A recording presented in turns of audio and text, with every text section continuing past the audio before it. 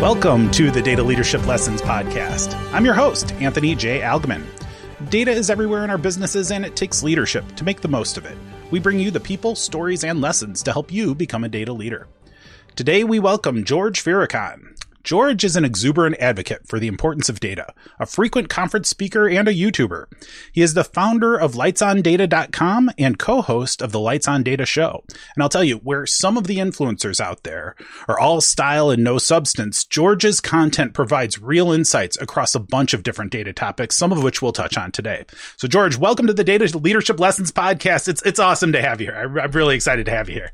Thank you so much. I'm equally excited, and thank you, Anthony, for having me on, and thank you for the kind words as well. Of course. No, it's really, I mean, I've known of you and connected with you at various points over the past, several years, but, it feels like this is an overdue episode. Like, you're a person I should have been like, you should have been first 10 people I brought onto the show. So better late than never. And I'm happy, that we're able to do this, and I'm excited for the conversation. So why don't we start by, for those that are watching or listening who don't already know you, help us understand what's your story and how did you find your calling as the friendly data guy? The friendly data guy. The friendly data guy. Yes. Well, so I'm a data governance practitioner by heart, but also by profession. So that's my day-to-day role and job. I practice data governance, and then I talk about it and try and impart my knowledge. But no, I didn't, start with a degree in data governance. Unfortunately, there's none yet. Not yet. You can embark on. Not yet. But I'm sure soon enough we'll have that bachelor in data governance and master's and even PhD. So I did start in software programming, actually. That was my initial calling. And as I started working more on the front-end stuff, I really enjoyed that interaction with the customer through the business analysts, really mainly, to understand the requirements, what their challenges are, what are they trying to accomplish. So then I kind of made that switch into that project management role, more on the technical side. And that gave me even more visibility. And I think at that point, I really understood the impact that data has in all these systems and the importance really of data quality. And of course, you can't really have good data quality without data governance. That's sort of how I progressed. I actually went into a data quality managerial role, which was really just focused on that. Just give us better data for our organization on this particular system. And then I kind of learned on the job the idea that, okay, we're missing certain things here. We can't really make it sustainable without this data governance piece. And what is that? And then I really discovered a magical world of data governance. And really, it was a surprise to me when I joined the first Dataversity conference that it was such a much bigger world than I thought it was. And that so many more people were addressing the need, but also so many people were facing similar challenges than I was. And really that roped me in 10 years ago and haven't looked back since. That's awesome. Yeah, the conferences were so big for me as well, because for so long, I just felt like I was the only one who cared about this stuff, and to go to a DGIQ or an enterprise data world and realize, hey, I'm one of many people out there that feels like they're totally alone in all this stuff. And it was awesome. And I miss that dearly in the year of pandemic. But hopefully before too long, we'll get to do it again. So I'm sure. One thing, because I also came from kind of a technology focused background in building software. And I have this hypothesis that, when you have that technology background, you tend to have an appreciation for some of the structures that are necessary to develop, the proper kinds of data governance that you need. Like when you code, there are, it's black and white. It's ones and zeros at the end of the day. And I think that mentality of it either works or it doesn't influences how you approach data governance. Do you think that's the case, or do you think I'm nuts? Because that could be too. Well, and maybe I'm biased that I'm seeing it in a similar way, because I do, we share similar backgrounds, I guess, on the technical side. And yes, I completely agree with you. And then having the software development piece, I think, in the back, and understanding how the whole project methodology and development works just puts even more structure and brings that structure into the data governance world, where sometimes, because you need to work with the business and address all these different requirements, I think you do need to put that structure, that it's clear to everybody what sort of path you need to follow to get to the place where you want to be. Yeah, and then your career progression is almost how I would kind of draw it up to some extent, because moving into project management and the kinds of structure that it takes, but from that business perspective, kind of adds another flavor to it. Because I think ultimately, like in data governance, I think we would all agree, you're connecting that business impact and that business need for data to the technology systems and platforms that help nurture and steward data in the technical context. And so having, experience and capabilities on both sides naturally makes sense for a data governance professional. But that project management piece, I think, really is a strong piece because of the nature of data governance as a change function in an organization. Could you talk a little bit about your perspective on data governance as it relates to change management? Yeah, that's a very good question. And you know what? I think change management is often overlooked in data governance. I don't know if you feel that way, but I feel it's overlooked along with really the entire communication of it. I think IDC was mentioning at a conference lots of years ago that data governance is maybe 80% communication. And it's true. And if you don't have that change management in place, and if you are not starting to engage with the data stakeholders, with the business owners from the get-go and understand what's in it for them, if you're not finding the answer to that question and then showing how data governance will address it, how it will address their needs, their requirements, you're kind of losing half the battle. It's really hard to drive your point across and get them on board and get them to take ownership and involvement, right? And to help you create those standards and enforce the policies and monitor the quality of the data and everything that goes with it. So change management is a very, very important aspect that really overlaps with this. And regardless of what other people are saying, I mean, data governance does bring in change to an organization. And I know there's things such as a non-invasive data governance, but still it does require that change and constant interaction, involvement with the stakeholder. No doubt. And I think, one of the things that can put a data governance effort in the wrong direction is thinking that data governance is fundamentally about the data. Because that's a one side. It's where you're operating. It's what you're like thinking about in terms of the functional influence you're trying to have. But if you don't realize it's not about the data, it's about how the business can leverage that data and use that data to do something with it. If you don't focus on that part, you'll lose half of it, and then it makes it very difficult for data governance to be successful in the end. Yeah, that's well said. And I mean, DAMA is defining it as the exercise of authority, control, and shared decision-making over the management of data assets, right? And the usage of data assets. So yes, maybe you're right. Maybe data governance kind of giving it not a bad name, but it's taking also the focus away from the business side of things, which is very much the focus.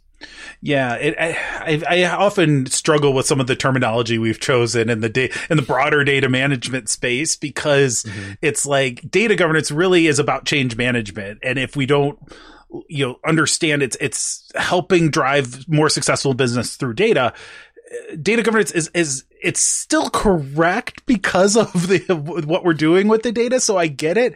But I get really worked up when it comes to things like metadata management. I'm like, so wait a second. We've chosen this term that just naturally confuses all normal people and just sounds like really, really difficult. And literally we're just talking about providing some context to make data more useful. Like it's such a complicated term for such a simple concept at the end. Exactly. Yeah. Plus, there's so much overlap with all these other data management areas within data quality and even privacy and, data management overall. So, plus, if you Google data, what is data governance? I think you're going to get over 50 definitions. Well, isn't that's so interesting too, because we can't even get clarity on the term data governance. How are we possibly going to get alignment on how you do it? Like we can't even define the term consistently. And I think as like a deeper data management professional community, I like the definition that you brought forth from Dama, like that's getting pretty close. I think we're more or less aligned on that, but we can also amplify it with all of these other terms. And so, like, help me understand the kind of the landscape of some of the core terms. So we talk about like data governance or enterprise data management or information governance or enterprise information management. We could throw some enterprise architecture into that or data architecture. All of these terms are floating around. How in the world are we supposed to keep them straight? Especially for the folks that are just now coming into it, it's got to be overwhelming. It is. And I think even for the data management professionals, sometimes you're like, what? Hold on. I mean, I know Tom Redmond, for example, he's saying, well, there's so much overlap on data governance and data quality in multiple ways. They're kind of the same thing. And I don't want to put words in his mouth, but that's sort of what I gather from some of the things that he's saying. Yeah. And he's definitely the data quality guru out there. But I see him. I think Dama, in a way, is putting them in a right order, that they're kind of all these spokes on the wheel, all the data management areas, and then data governance kind of sits in the middle, trying to tie them all up to make sure that they work together nicely. Yeah. And to give you a little extra plug for some of the work that you've done on YouTube, I just find that your format and the way you bring, like, you'll have a video and you'll talk about, something straightforward, like getting started with data governance.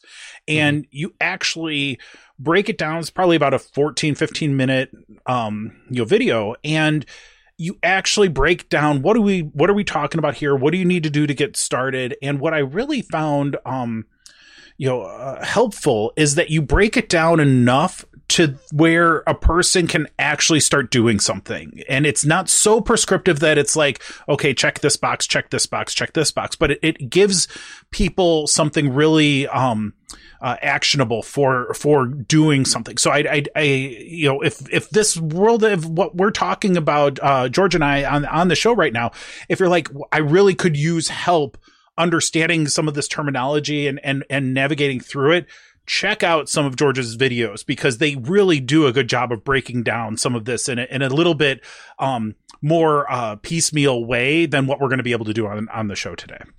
Well, I appreciate it. And definitely more will come. And I appreciate the support, and seeing how it's helping people is definitely giving me the energy and motivation to keep on creating content, which, as you know, takes a bit of time to put together. It is. We were talking before we started recording the show, and I was like, George's production quality is so good. And I'm like, as a person who spends a lot of time doing these episodes and stuff myself, I'm in awe of your ability to make that so professional, because it is no small amount of work. So George's content, excellent content, well polished, definitely worth a subscribe on YouTube.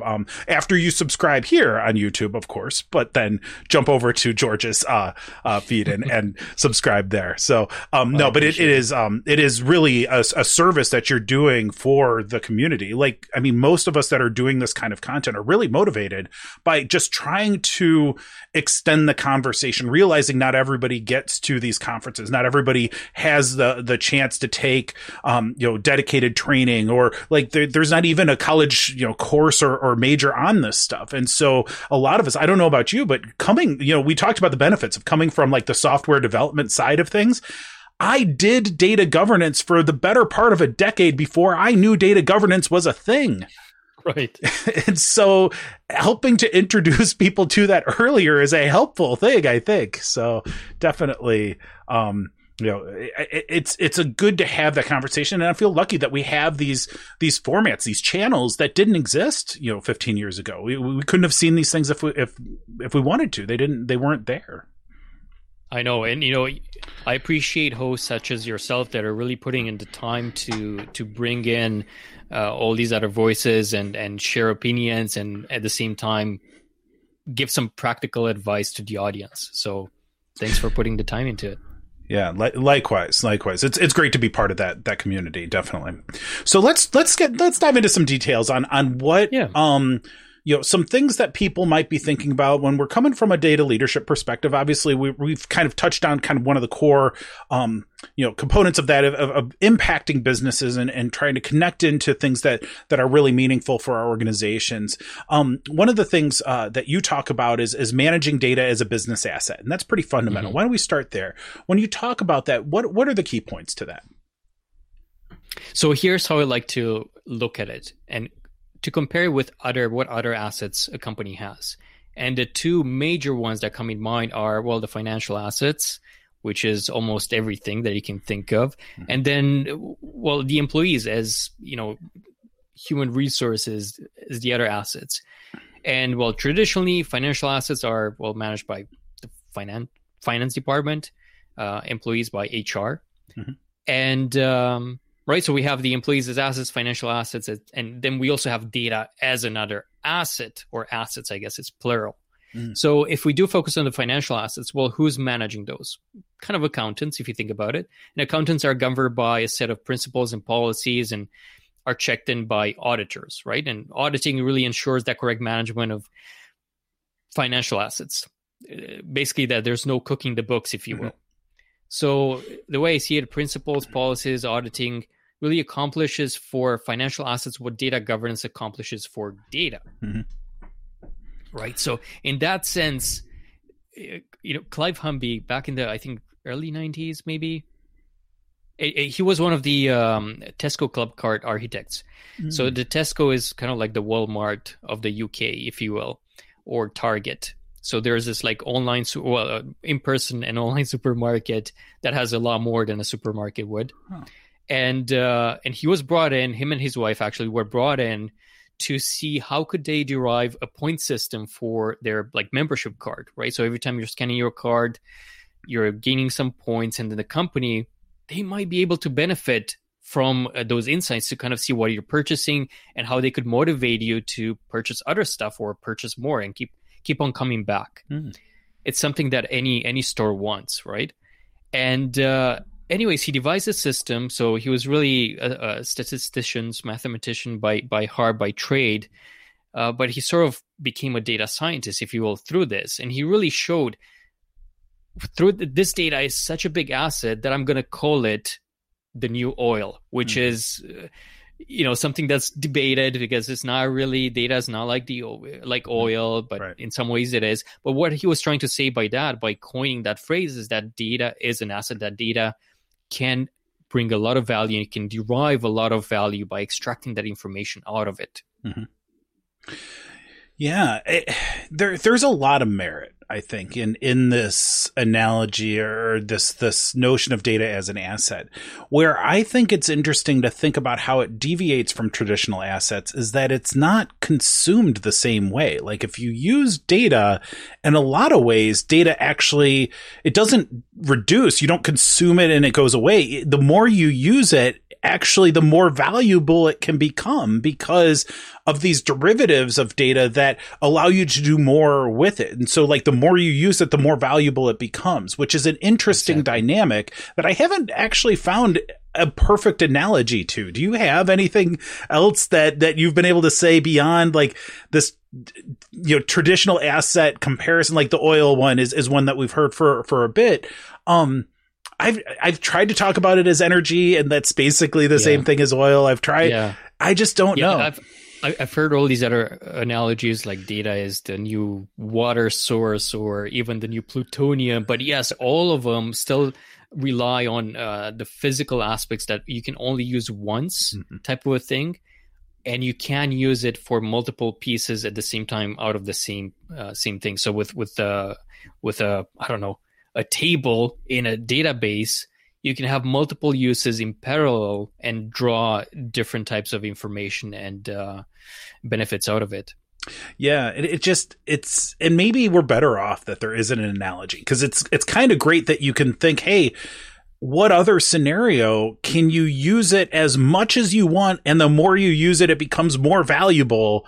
And why are we so bad at this still? Like how is it that we've just been like, nah, we're not going to put enough energy into doing this thing, which is basically infinite in its potential for us. And most organizations are still, woefully inept at capitalizing on that. And it's fascinating. And that's the thing. I mean, so many organizations are mentioning we want to be data driven, but then they're not really investing the resources into it. Right. Or even some that are not prioritizing different things. They're kind of really focusing on the sexy part of it. So that's the AI, machine learning applications. but then they're not investing in that infrastructure and making sure that, well, clean data is feeding these systems, which is many times why they also fail to come to good fruition. I'm glad you brought up this whole notion of data-driven, organizations that don't actually become data-driven, because it's not. It's as if they say data-driven, but what they actually try to do is be like data justified. Like they do what they're going to do anyway, and then they find data to try to validate that what they did was correct. And that is really backwards. That is not that's not what data driven is actually about. And so I think that and that's the challenge, right? It's like you have to, if you want to become more quantified, if you really want to become more data driven, you have to be okay with a few core things. You have to have first the skills to actually, objectively analyze the data and take action, whatever the data tells you. And you can overlay subjectivity or strategy or what have you. You don't have to do everything just based on what the machine spits out, but you really do need to listen to it. And then the other thing implied with that is that you have to start becoming okay with changing behavior and acknowledging and even embracing imperfections and mistakes, because data will expose those. And if you don't have, like, I read a lot about like psychological safety and building high performing teams and things like that. Same thing at an organizational level with data. If you cannot be okay by seeing imperfections that data exposes, you're going to have a whole lot of trouble becoming data driven. What are your thoughts on that? And what kind of experience have you seen that out in the wild with? Yeah, so back to your initial point, I completely agree with that. I couldn't have said it better myself, that sometimes management is kind of looking for data as a data-driven piece to supplement their decision-making or to reinforce what they've already decided on. And like you said, that's a little bit backwards. And yes, on the other piece, I completely agree with you. And what I think it's hard is why there's that lack of trust. I think it is because these foundations are not treated, or they don't get the resources that they need to. They're not investing highly enough in data quality and the whole data management, in master data management, and data governance. And they're investing more into, again, the data science piece or even the reporting. But once they do, if they get that wrong answer that they're not expecting or they're unhappy with, or they actually uncover, well, it's because of bad data, it just ruins everything for them. And they're like, well, we clearly can't trust it. Let's go back to how we were doing things before. And the issue is, well, it's a long-term investment when you're investing in these sources. So you're not going to see the ROI the next day as you would if you maybe hire another salesperson. Right. But in the long term, it will actually serve you a lot better. So that's always a challenge on how do we communicate that to the business leaders? How do we convince them of this importance? And Scott Taylor is addressing this often and also in his book. And the fact that maybe we shouldn't talk to them about the data piece, but really, again, what's in it for them, and talk to them about the business language and what they're trying to address. And then, okay, if we are on the same page, let me invest or give me resources to invest in data governance, in data management, in data quality, and everything else that's needed to get to where you want to get to.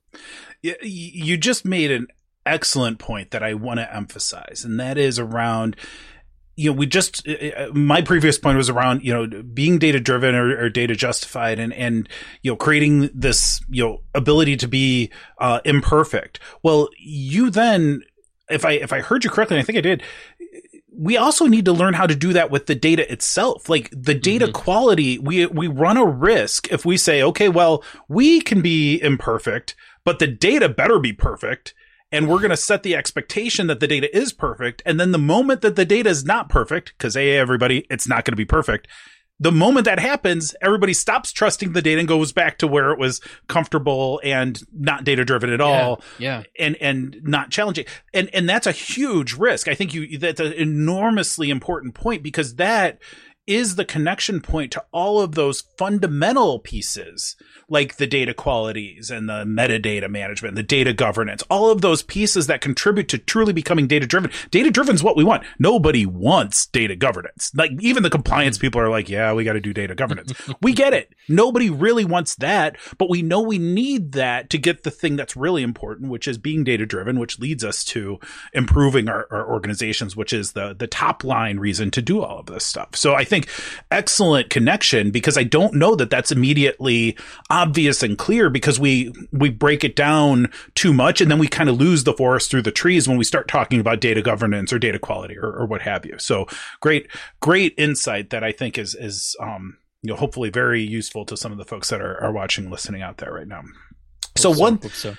I want to switch gears, because one other thing is, there's a role for technology in all of this. And I'm sure, as I've seen, and I'm sure you've seen as well, there's a tendency for these organizations to say, you know what, we're hearing you, data driven, data quality, yes, governance, all important. There's tools out there that just do that for us. Sure. What's wrong with that? Or is that okay? Listen, I've seen cases where companies have invested just $50,000 in one license, and only one license for one tool. And that's, at a minimum. There's companies that invest a lot more. Mm-hmm. And then they're kind of expecting, well, the tool will solve everything for me. And it's not just in data governance, but really in other business areas, I find. And then they're disappointed, and then that tool kind of sits on the shelf not being used for at least a year until they get their ducks in a row, because they really come to the realization, well, if we actually don't have those standards defined, if we don't have those business processes cleared out and understood, then, we can't really configure the tool to help us do the work. And that's where I think the bulk of the work lies in setting all these things. And you can do that, with a pen and paper to start. Well, I wouldn't advise it, but my point is you need to define those things first. You need to define those policies, those standards, those procedures, understand who the players are, because in the end, the tool will just configure what you're inputting it to do. And then it also needs to know, well, who's going to use it? Even if you have some, cool AI stuff that has some automation in place, all of that, it really is configured on the inputs that you're providing it. Yeah, and so this will naturally lead into kind of the next area of conversation, because let's assume, and for simplicity's sake, that you even find this perfect technology tool and you're able to feed it all the perfect data, which we know is not really going to happen. But even if we were able to check all those boxes, do an excellent rollout, have all the licenses, get it in people's hands and what have you, at the end of the day, it only accomplishes so much if we don't actually change people's behavior and start to transform how the individual, how the human involved in all of this works and leverages that data. What kind of advice do you have around that kind of cultural change aspect in creating more data-driven organizations? I love it how we're bringing back to the importance of change management, because yes, that is, I think, at the core. So I think we need to get people getting involved from the start. Whenever we are including a new tool, a new piece of software to be used, more often I see it that it's one group of people that are doing the evaluation and they're doing the deployment and then training. But it's all after the fact that everybody else gets involved. And I feel that if they were involved and kind of had a say and also feed into their requirements and needs and pain points, and they're really part of the journey the whole way, they're more likely to adopt and to see how they could involve this new piece of software or tool in their processes. Right. And so are there specific techniques to chip away at that? Because that feels very big. Like, I get it logically, but if I say, okay, I'm done listening to the podcast, I need to make our organization a little bit closer to this goal soon. Where do you begin with something like that? I think a top-down approach works the best, but it can obviously be a mix as well, bottom up. What I'm saying is it's hard if you don't get that support from upper management. If they don't want to address this and have this as part of their communications, part of their message, part of their drive to showcase their employees, their colleagues, how this will create some benefit, not necessarily a change, but really some benefit to their day-to-day tasks, right? It's all about creating that business case and bringing people on board, which is not easy overall. So, I mean, there's all these, change management frameworks, the ADKAR model being one of the most famous ones, which are addressing all these different pain points and how you should address people, how you should start engage with them. And I'm not an expert at it, but I would start there with something that's already been proven as a framework that works regardless of the industry and the field. That makes a lot of sense. So I'm going to ask you, if you've listened to the show, I sometimes ask tricky or unfair questions that I really, really wish I had the foresight to prep the guest on, but we're going to see where this one goes. So obviously you have, created a YouTube channel, you're getting subscribers, you're getting, a presence out there and getting people's attention about these topics. I'm curious if you have advice, because I get the top down, it's great to have executive support and sponsorship. What if you're sitting in an organization today where the executive team doesn't quite get it? How can I get their attention? How can I help them understand that I have the answer? I just need them to focus for a minute to understand the importance of all of this. What can we do? What can we do to get that attention? So I'll share with you something that I've done. And that's, first of all, to understand what other pain points are out there. So what other people are being affected by a similar thing that I'm seeing, that it's affecting me, and I want to create that change in my work initially, right? So it's self-serving at first, but then you want to find out your tribe, really, because you're not the only one within the organization that's facing those challenges. Right. So you want to really find your champions, if you will. And in finding those champions, sometimes you kind of have to do things on the side of your desk to prove a point. You do have to put in that extra work to do it on the side, because you don't have the extra resources, you don't have that sponsorship in place. It's something that you're being told, no, it's not important, or you don't even have their ear to let them know that you want to do this, right? So I think it's what I've done is start to do something on the side, show that it works, start involving other people, build in those champions, so then as a group you can start voicing that need, or even prove how, even though you had no resources, you've done this little thing that had a big impact. Can we scale it up? And can we scale it up by having more resources? And then can we invest in these things? So that's one bottom up approach that I would recommend to just find out what other pain points are out there, what other people are being affected by the same pain points, get the champions out of them. Ideally, one of these champions, we kind of have the more of direct path to upper management that you can feed into. Excellent. So that's one way of going about it.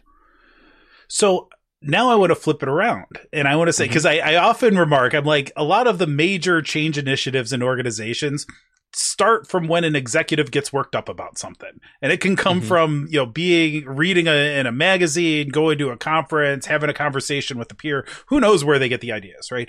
But if you're in we've both had opportunities to lead strategically top down initiatives. If you're an executive and you're listening to this show, because this is the Data Leadership Podcast, and there's a lot of people that are leaders that are trying to figure out, how do I use data better, right? And so if I want to create this organizational competency around data and include the data governance, include the data quality, and start to spin up these capabilities which will evolve us to a truly data-driven organizational state, how do I do that? And the first question that I would ask is, where do I put that? in my organizational structure? Is this an IT type of initiative? Is this out of the CFO office I've seen? Is this an operating thing? Like, if you're the CEO, say, where does it go? Where do we structure it and branch out from it? Yeah, and it really depends, again, on the industry. So there are so many different types of frameworks. I would say it definitely needs to live under C-level positions, ideally. So if you're the CEO, why don't you just have it under your track? That's not a bad idea. Or you can create a CDO type of a role that is just focused on that. Mm-hmm. Like you mentioned, I've seen it under a CFO as well.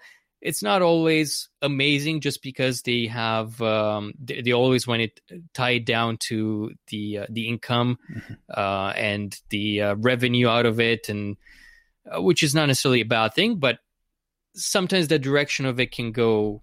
Yeah, okay. It really depends on the industry that you're in. Sometimes it can work well, sometimes not so much. But I would create it under a C-level position. Mm-hmm. If you have a board, an executive board, you can have it under that, and then start creating this, what's called a data governance council committee. I've seen it as a data enablement team. Mm-hmm. So it has different names, but the whole idea is that you have all these business stakeholders that are high level, usually at a VP level. So you have representation from all the different business areas of your business, and just start to put a plan together and see where should the company focus its efforts, because you can't focus it on everything.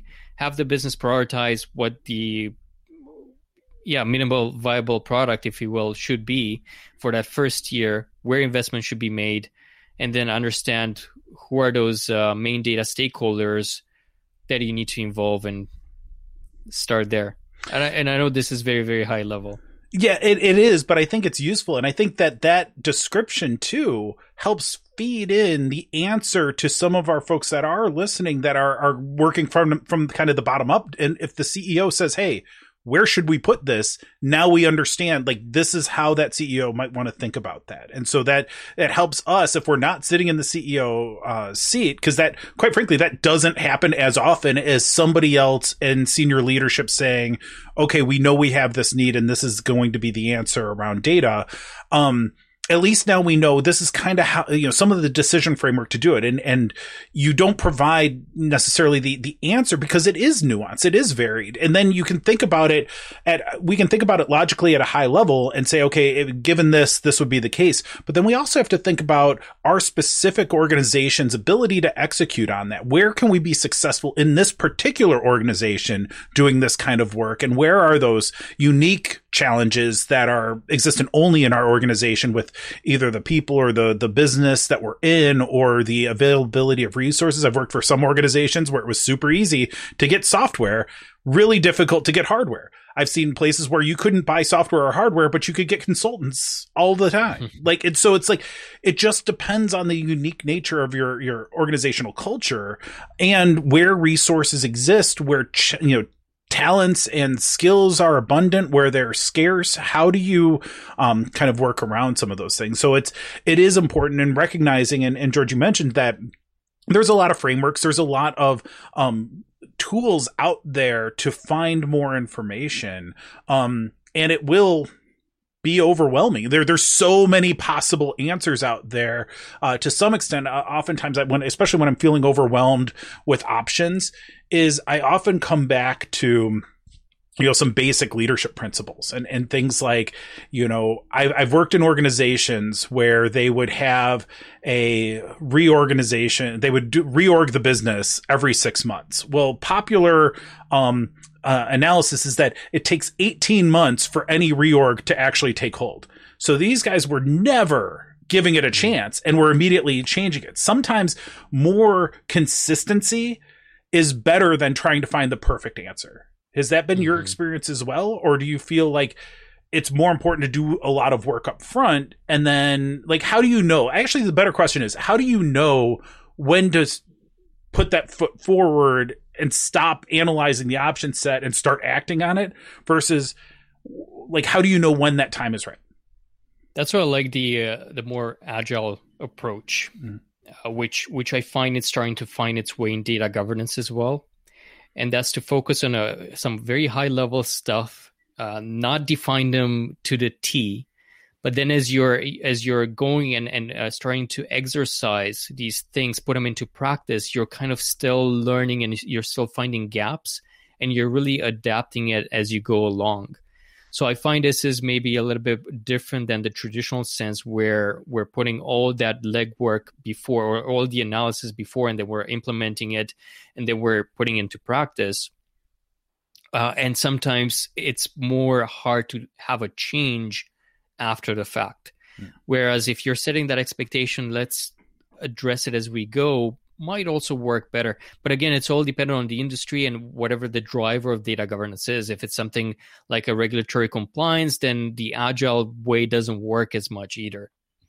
Yeah, I am a big advocate of that. And a lot of organizations are less comfortable with some of the ambiguity that's sort of necessary in Agile, because you're finding your way based on the information that you're getting. And so you don't necessarily have as long of a plan in front of you because you just don't have enough inputs yet. And so it doesn't, my argument though, is when we try to plan out too far, even in very hierarchical organizations, we still don't have that information. And so those just tend to be well planned, but just as wrong as not having one. And so it's, you know, again, tweaking the specifics are a challenge for any organization. And I feel that nowadays, more than ever, really, everything is changing at a much more rapid pace. So we're getting all these external influences and needs that seem to be coming in quicker than they did before. Whereas before we could have our 5-year plan. Now we do, maybe, but because more it's ingrained in us to do it. But I feel it's not as relevant. I mean, even revisiting it 1 year after, you can see you would do a lot of changes to your initial 5-year plan. Yeah, no, it's being nimble is so important. You know, from the early days to the late days of being data driven. I mean, nimble is, you know, synonymous with being data driven, I think. So we only have another minute or two left. I feel like I've jumped around a bit today. Is there any areas that you'd like to cover or reemphasize before we close out? Well, Anthony, I mean, there's so many things. I think everything really is based on data, even though you're not considering yourself a data organization, you have a data component to it. There's no denying it. So I think we all need to invest in treating data as an asset. Yeah, I think that's wise. And the more you think about that, the depth of that is just unending. It's not about being business and data. It's that your business is data. It is intertwined, and to be successful with business now means being successful with data. It's one and the same. Absolutely. Well, George, it was awesome to have the conversation with you and have you on the show today. Thank you so much for doing this. I really appreciate it. Thank you. And thank you for watching or listening today. In the show notes, you'll find useful links and more information about today's topic. Follow Data Leadership Lessons on YouTube and wherever you get your podcasts. Check out my book at dataleadershipbook.com and use promo code ALGMANDL at the Dataversity Training Center for 20% off your first purchase. Stay safe during these unusual times and go make an impact.